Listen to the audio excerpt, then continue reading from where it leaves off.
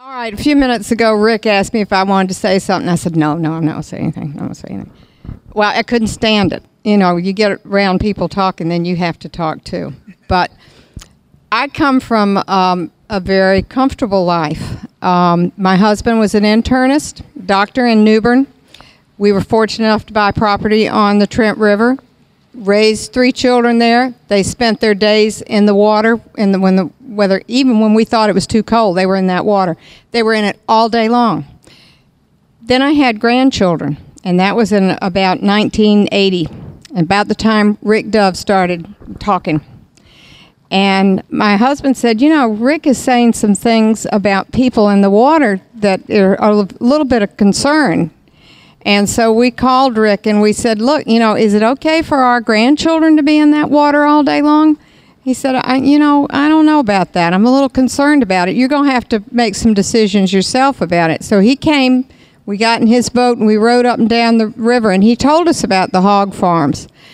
Now, every now and then, in fact, I try and do it almost every day when the weather's nice. I try and get out in the river and swim. I have another friend whose husband was a pediatrician, and she and I swim together for exercise.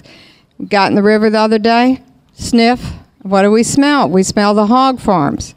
Now, of course, we've already had a pretty good life, and you know we're living. And if this is the time for us to go home, it's the time for us to go home, and that'll be all right. But I don't want that to happen to my grandchildren who come to see me.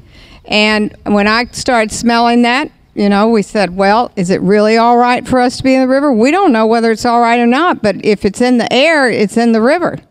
And so I just wanted to let you know that there are those of us who really care that if I had several $1 million, I couldn't fix the river with that by putting that money into it.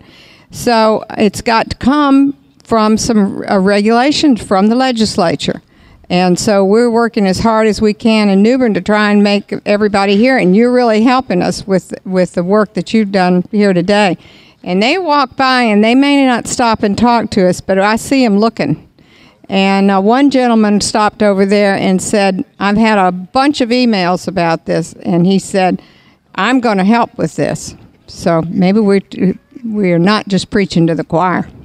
Thank you. All right.